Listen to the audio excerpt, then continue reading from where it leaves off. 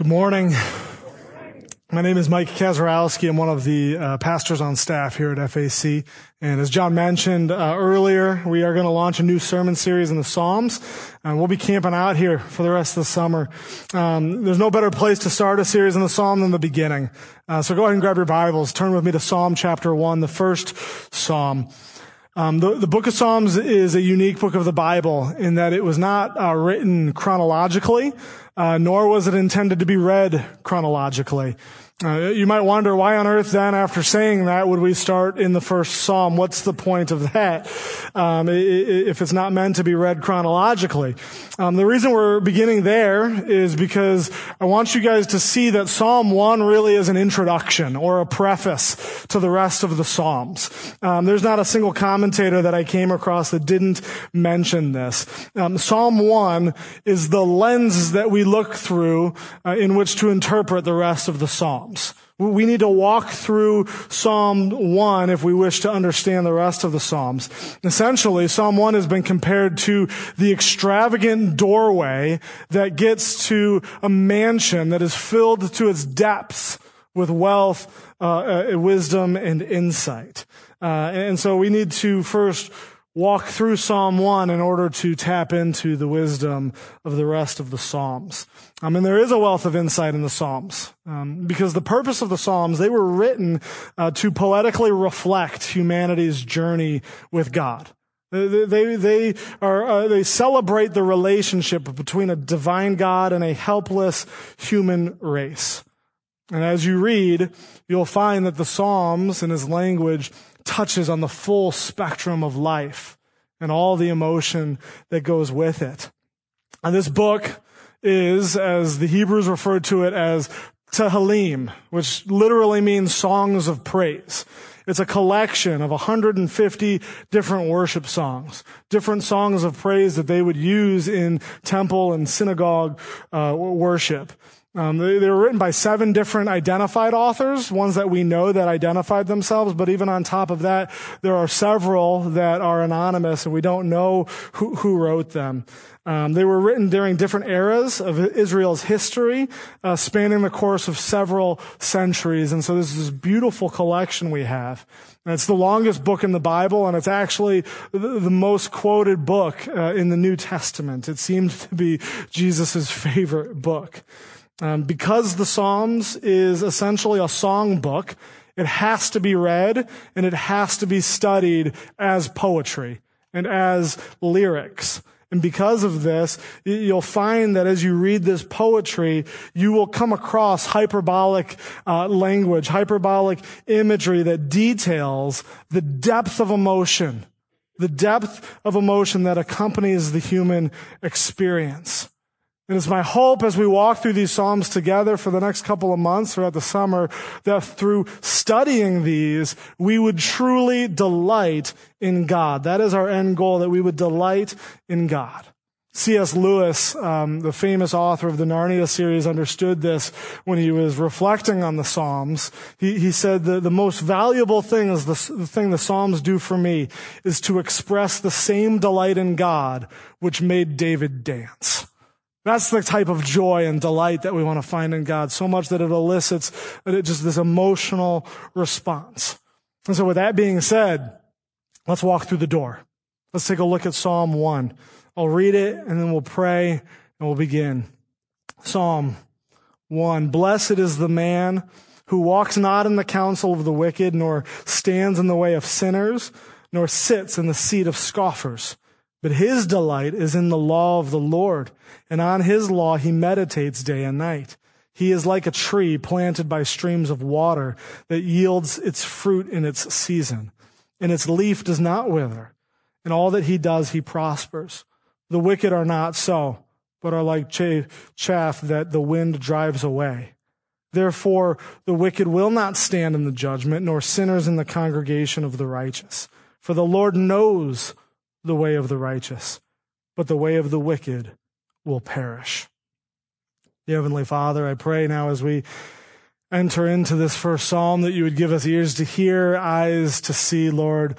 Open our mind to understand you and your law and your way and your order, and let it travel to our hearts Father.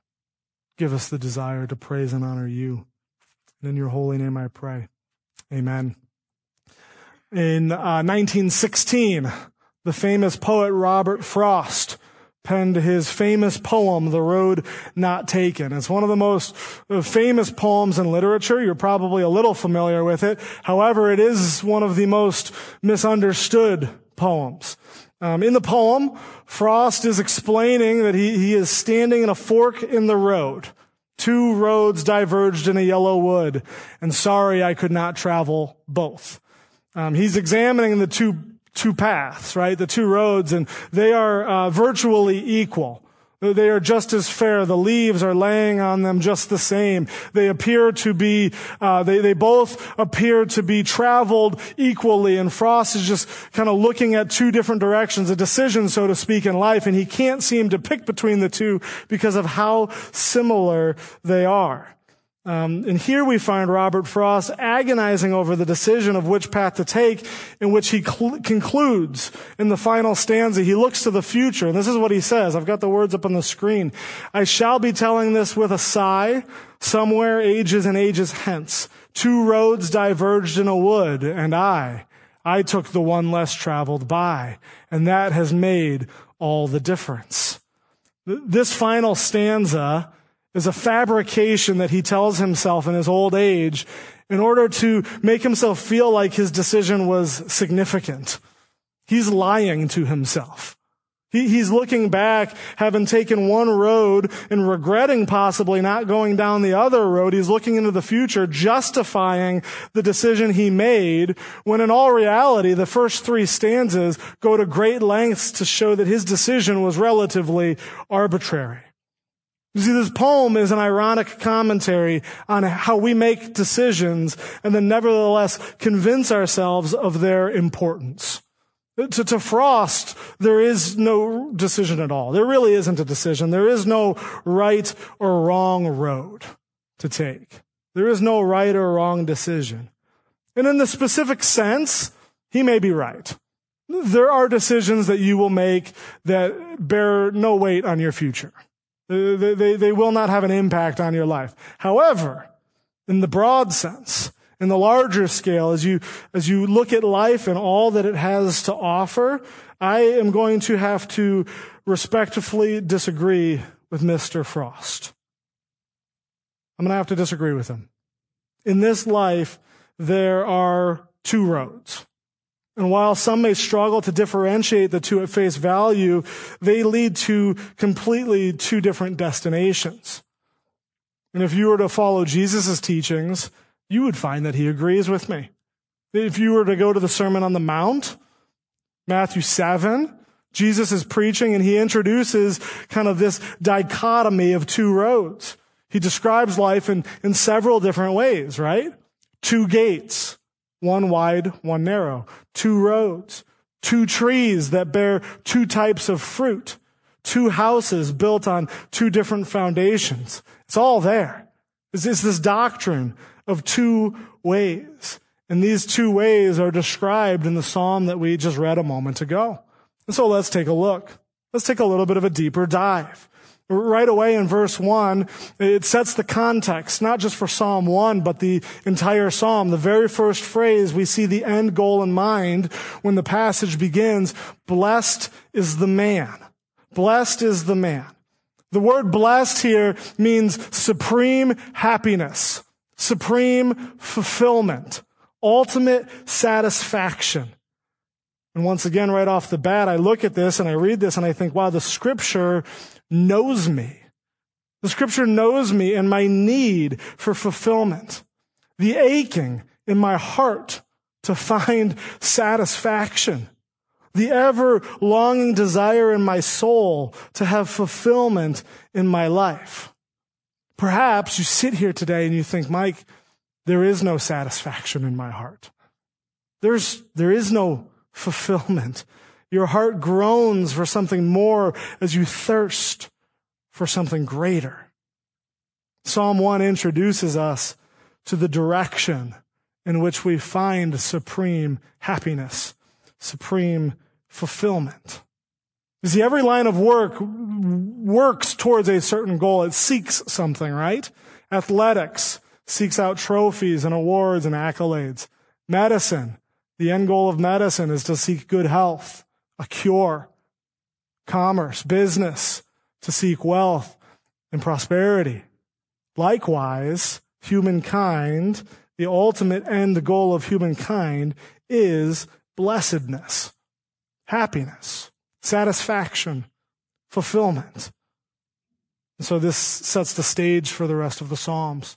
This shows us that God gave us the Psalms. They're given to us by God for our good, for our satisfaction. So what does the blessed man look like? How do we find such blessedness?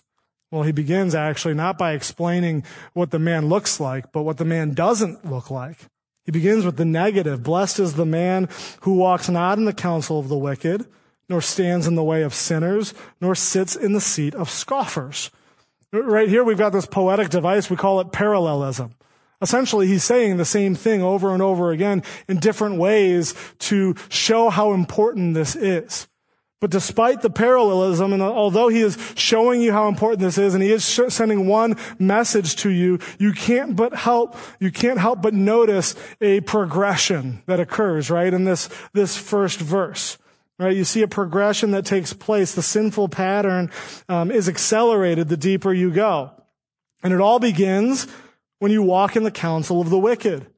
The counsel of the wicked. This affects your thinking. Sinful behavior is always preceded by sinful thought life. That's where it begins.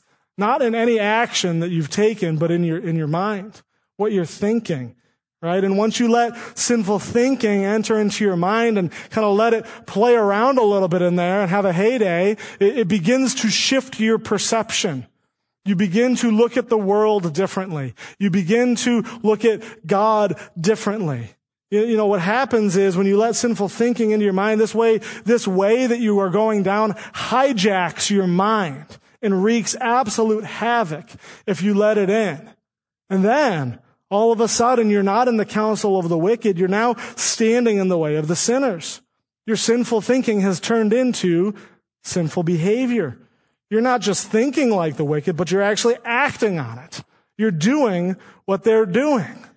And if you continue down this pattern, this path, this way, unchecked, you will find yourself finally sitting in the seat of scoffers and mockers, who really are the antithesis of the wise and the discerning.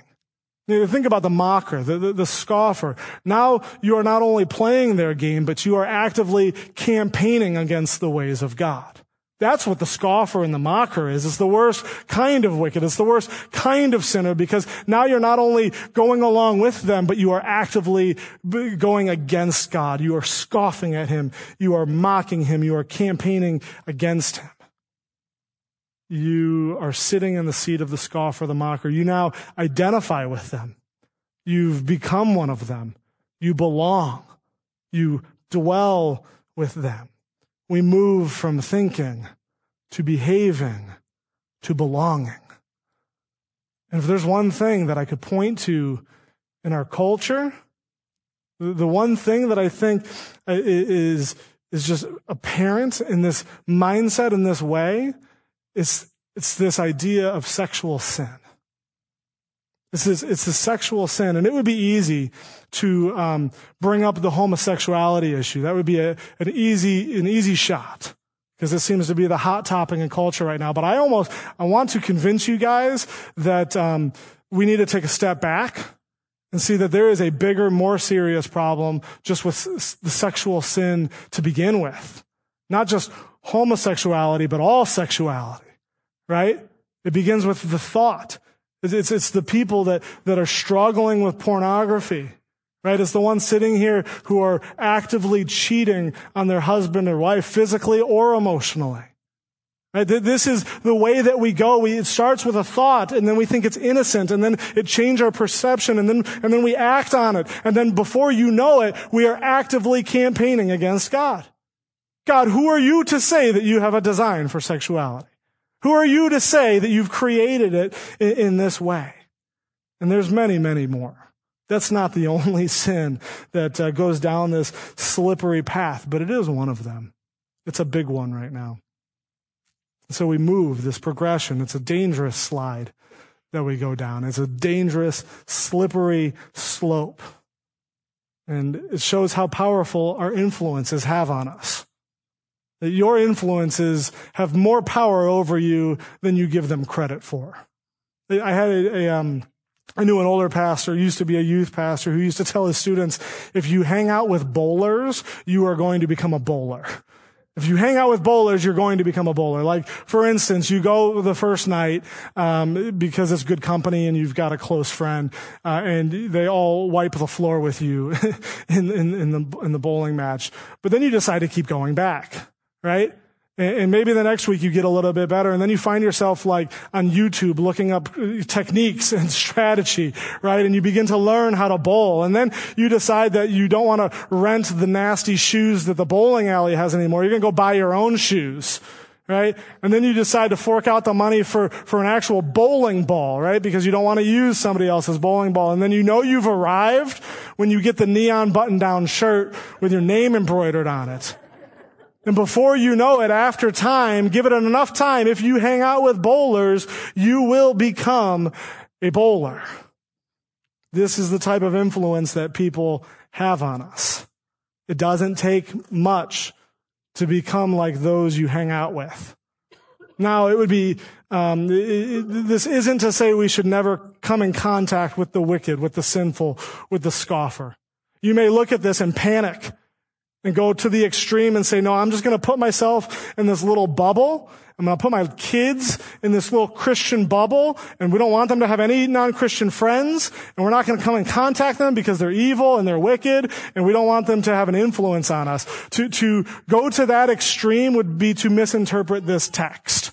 Because after all, Jesus rubbed shoulders with sinners, did he not? He was accused of that himself. Why is he sitting down with sinners? That's not what this text is telling us to do. However, what it is telling us is a call to evaluation. Evaluate who has influence over your life. Who is affecting your mindset? Who is changing your worldview? Who has influence in your lifestyle? Who are you becoming like? The poet warns us against setting a foot on this way, to be affected and changed by this way in fear that our hearts are hardened. Because as our hearts are hardened, as we go down this path, it becomes easier to sin. As we get deeper into sin, we build up a callus between God. And the further we go down this path, the thicker that callus gets. And the thicker that callus gets, the harder it is to hear God. And the harder that it is to hear God, the easier it is to sin, to walk this path of sin. This is illustrated in the popular story, The Strange Case of Dr. Jekyll and Mr. Hyde. Right, we have a kind-hearted and gentle character in Dr. Jekyll who makes a potion that when consumed transforms him into the diabolical Mr. Hyde. And Mr. Hyde, as Mr. Hyde, he now takes pleasure in the immoral, free from guilt, free from shame. He doesn't have that guilty conscience anymore when he does the wrong thing. And we see that Dr. Jekyll likes this. He likes that he can just kind of turn into this alter ego, Mr. Hyde. He seeks it, and he becomes addicted to this concoction. And the more the story goes along, the easier it becomes for him to change into Mr. Hyde, to the point where at the end of the story, Dr. Jekyll no longer needs the potion to turn into Mr. Hyde. He can become Mr. Hyde all by himself. The man or woman that walks like Mr. Hyde is not blessed.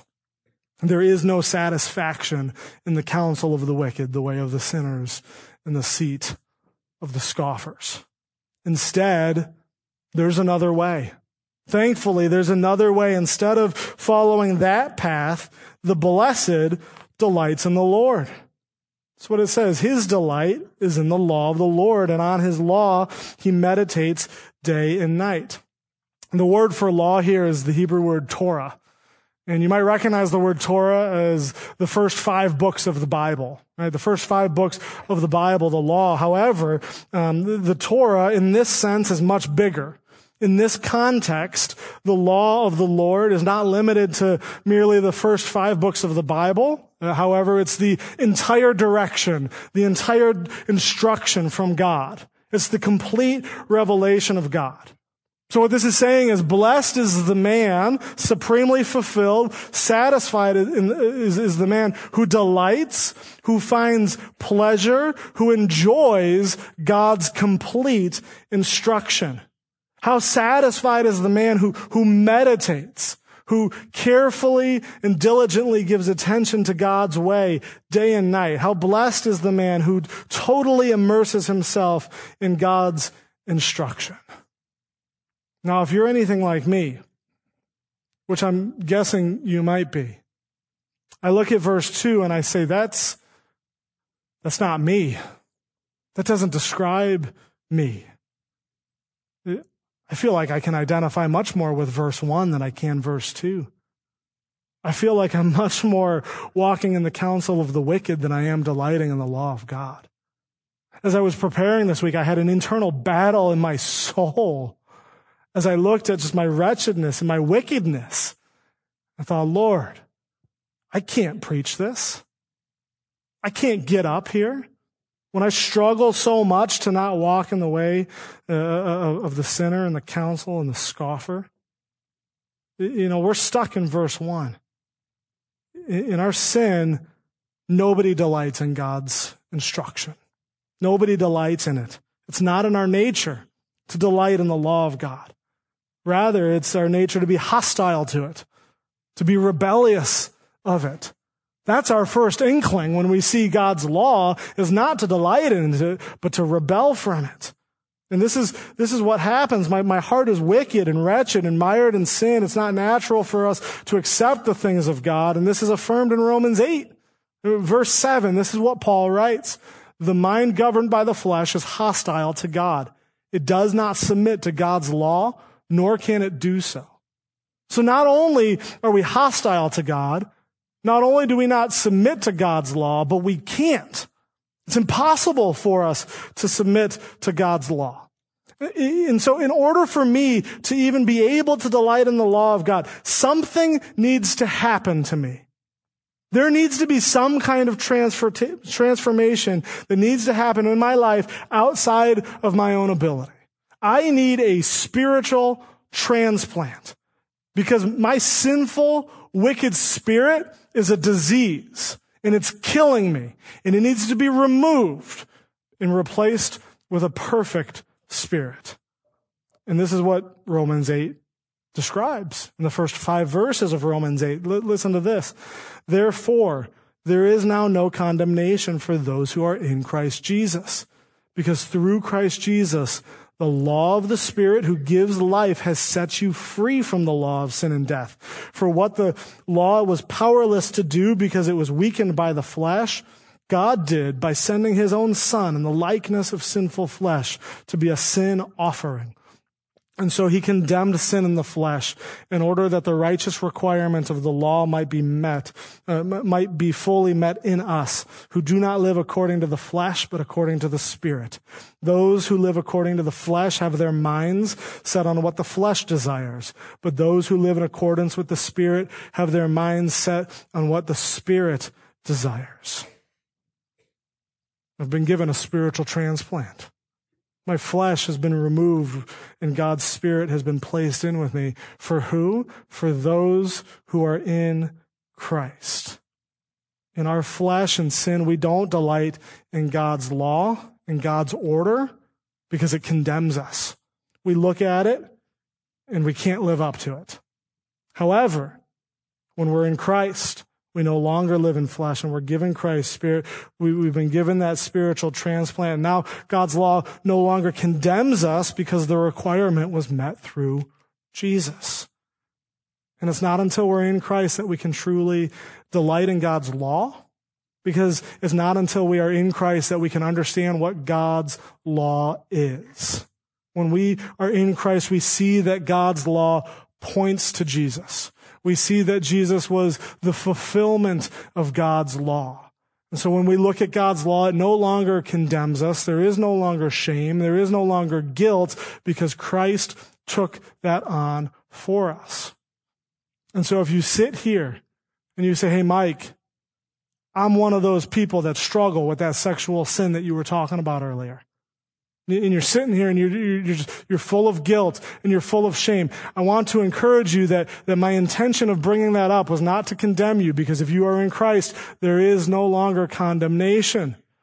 You don't have to feel guilty. You don't have to feel shame, because Christ has taken that for you. Instead, if that's you, throw it at the foot of the cross. Go to Christ. You can't live up to God's law. Stop trying. But Jesus did it for you.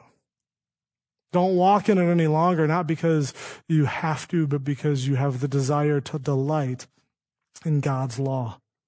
It's here when your eyes are opened to the beautiful grace of God that comes through Jesus, that you truly delight in the law of the Lord, because you now know who it points to. See, this really comes down to how you use God's law. We try to use it like a ladder to get to God, you will fail. If you try to climb to God, you will fall every single time. Because to the non-believer, the law is an oppressive burden. It's just a bunch of rules. Have you ever heard that? This is just a bunch of rules. It's a bunch of thou shalt nots. It's a bunch of rules that I can't do and I can't live up to. And you kind of shake your fist at God and you scoff him and you mock him for setting up just a perfect system that you can't live up to. And you look at him like you might look to your father and say, I can't live up to what you have asked of me. I can't do that. And how God responds, maybe unlike your father, he will look to you and he says, you are right. You can't live up to my expectations, and I understand that, and I love you so much that I'm going to provide a substitute for you. I'm going to provide another way. And that way is Jesus, my own son, who's going to live the perfect life that you couldn't live and die the death that you deserved. No, instead of using God's law as a ladder, we have to use it as a mirror that exposes our sin, exposes it for what it really is.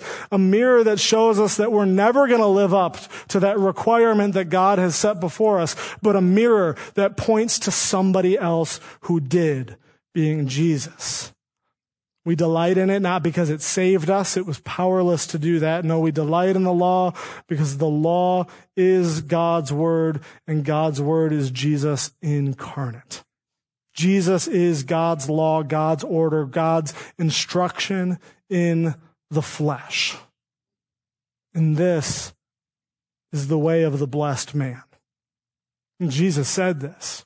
You want to find satisfaction? You want to find fulfillment? I am the way, the truth, and the life. You want to get to God? You got to come through me. You have to come through me. There is no other way. And we see this illustrated. We see what this looks like in verses 3-4 illustrated. What does the blessed man look like? Let's take a look at verse 3. He is like a tree planted by streams of water that yields its fruit in its season, and its leaf does not wither.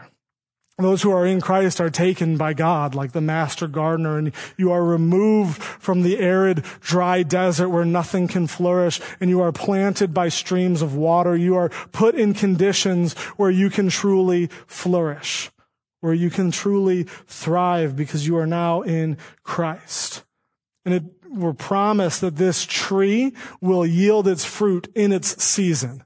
What do we know about fruit and it being yielded in its season? We know that it comes eventually, right? The harvest comes. We don't know necessarily when it happens sometimes, but we know it's going to happen. Just as the sun rises, our crop produces fruit in its due time. What this means is that in God's timing, in the appropriate time, you will bear the fruit of eternal life. We don't know when it's going to happen, but we've been promised that it's coming. You will prosper. There will be a harvest.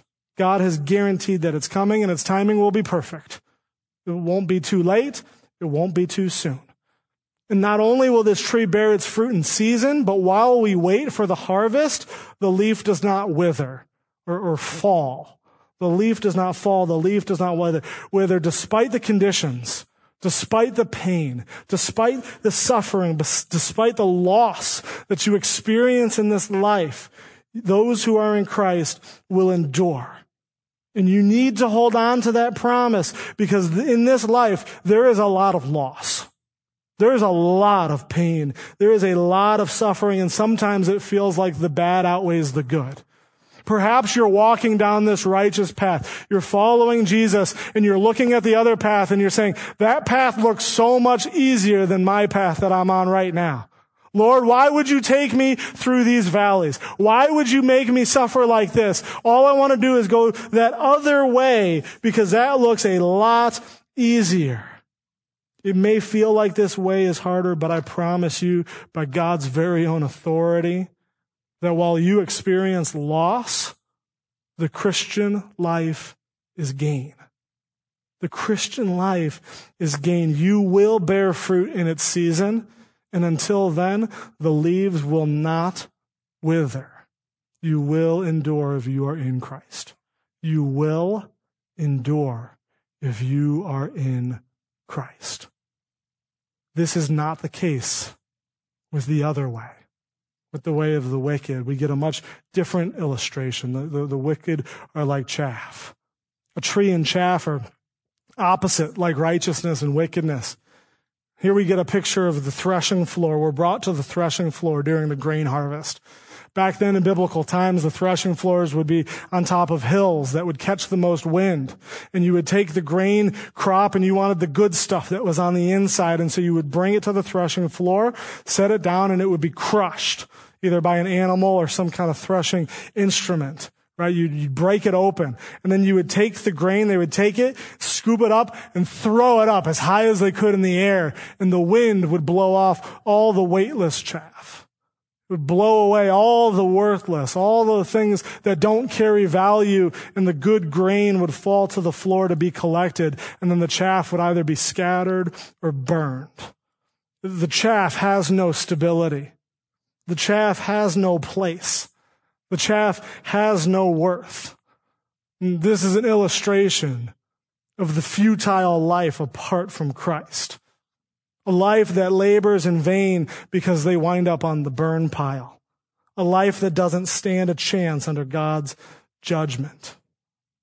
You see, a lifestyle apart from God and His law, His instruction, His order, it may seem wonderful and exciting, but what this psalm is teaching us is that this is the direct route to emptiness and frustration. You can fool all your friends. You can fool them all you want. You can fool your family that you've got it all together, that you're happy, that you're satisfied. But you know in the depths of your heart that you are empty and frustrated. And you grind your teeth trying to figure out what's missing, why that is the case. You're unsatisfied.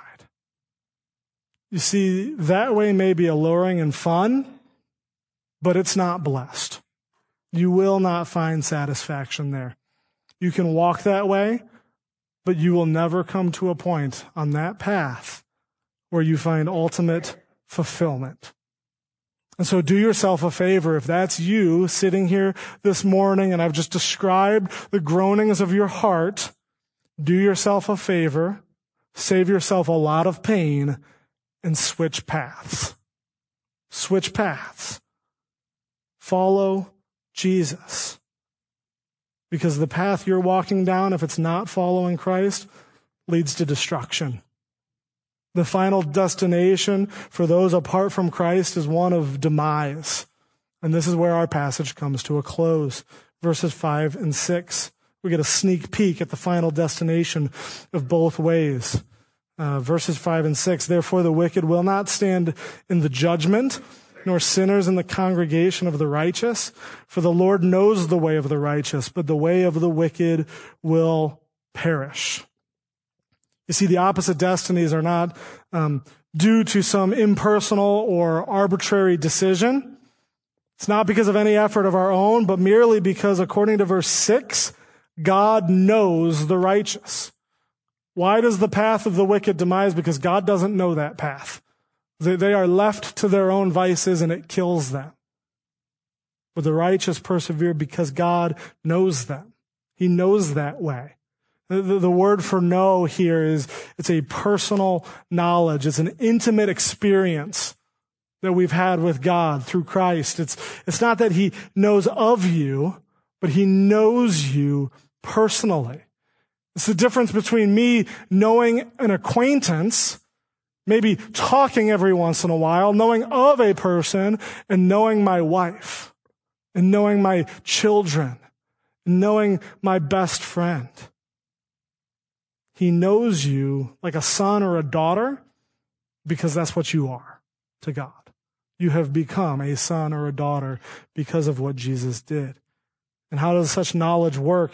Who can truly know somebody? How does God know us? It's because we carry the same Spirit. This is what Paul says in 1 Corinthians 2. I've got the words up on the screen, but I actually want to read a little bit before and a little bit after. Verse 10, these things God has revealed to us through the Spirit, for the Spirit searches everything, even the depths of God. For who knows a person's thoughts except the spirit of that person which is in him? So also no one comprehends the thoughts of God except the Spirit of God. Now we have received not the spirit of the world, but the Spirit who is from God, that we might understand the things freely given us by God. How do we know God, and how does God know us? Because he has given us his Spirit, and his Spirit knows him more than anybody else. Only the Spirit of God knows, and we've been given that spiritual transplant, as I mentioned earlier. And those who do not have his Spirit are not known. They are not known, and they're going to hit a dead end. When all things come to pass, it's going to be a dead end. Jesus explained this in a parable at the end of Matthew 25. In his time ending his ministry, before he goes to the cross, he gives this parable to describe what this is going to look like. It's the parable of the 10 virgins. It's a parable that describes kind of the day of judgment when Christ returns, what's going to happen. And this is what Jesus says. At that time, the kingdom of heaven will be like 10 virgins who took their lamps and went out to meet the bridegroom. 5 of them were foolish and 5 were wise. The foolish ones took their lamps, but did not take any oil with them. The wise ones, however, took oil in jars along with their lamps. The bridegroom was a long time in coming, and they all became drowsy and fell asleep. So real quick, I'll stop right there. What's happening is you have 10 people who are ready and 10 people who are not. Or 5 people who are ready, 5 who are not. 5 who are prepared for Jesus coming back, for the bridegroom, and 5 who are not. So what's going to happen? Let's see. At midnight, the cry rang out, "Here's the bridegroom, come out to meet him." Then all the virgins woke up and trimmed their lamps. The foolish ones said to the wise, "Give us some of your oil. Our lamps are going out." "No," they replied, "there may not be enough for both of us and you. Instead, go to those who sell oil and buy some for yourselves." But while they were on their way to buy the oil, the bridegroom arrived. The virgins who were ready went in with him to the wedding banquet, and the door was shut. Later, the others also came. "Lord, Lord," they said, "open the door for us." But he replied, "Truly, I tell you, I don't know you." You had these 5 that were not prepared, and they were locked out from the wedding banquet. The eternal blessing, the eternal satisfaction that comes with knowing Jesus. When Jesus returns, there are ones who he looked to and said, "I don't know you."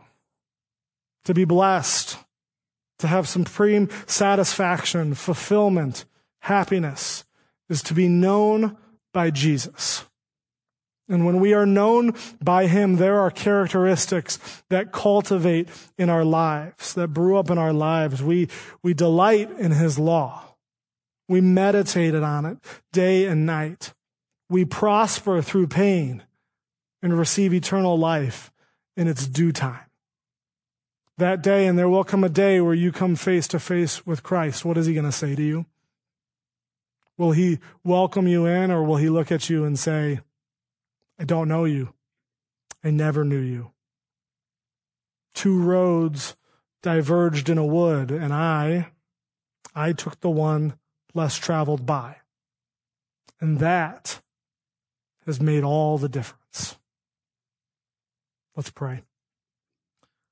Dear Lord, I thank you for the fact that I was on a path, and you took me and you plucked me off that path, and you delivered me to another path, one that leads to life, one that you know of, Lord, one that has a relationship with you, Lord. And so I pray now that if there's anyone even sitting here this morning who is yet to be found by you, that today would be the day.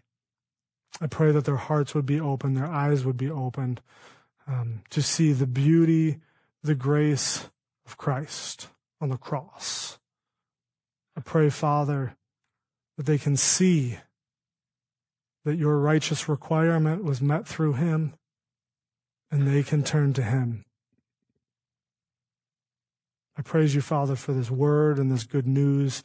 I lift up our offering to you, Father, as we take it and freely give what we've worked hard to earn, but what you have richly blessed us with, Father. I pray that this would be an investment in making this way known, making your way known, Father.